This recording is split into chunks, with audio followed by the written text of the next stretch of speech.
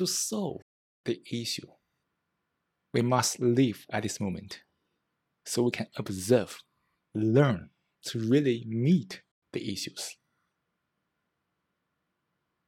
To live at this moment, one has to understand the self, the thought, the influence of the me that keeps the mind always living in the past, in all kinds of self-deception.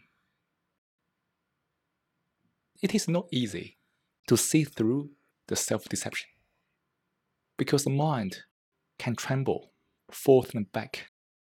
The mind can resist, and one must have this courage to hold, never yield to the deception.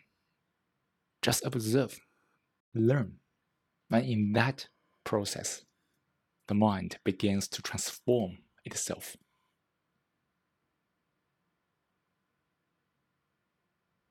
One can't think about it, imagine it, because this process is abstract. Our real life is also abstract.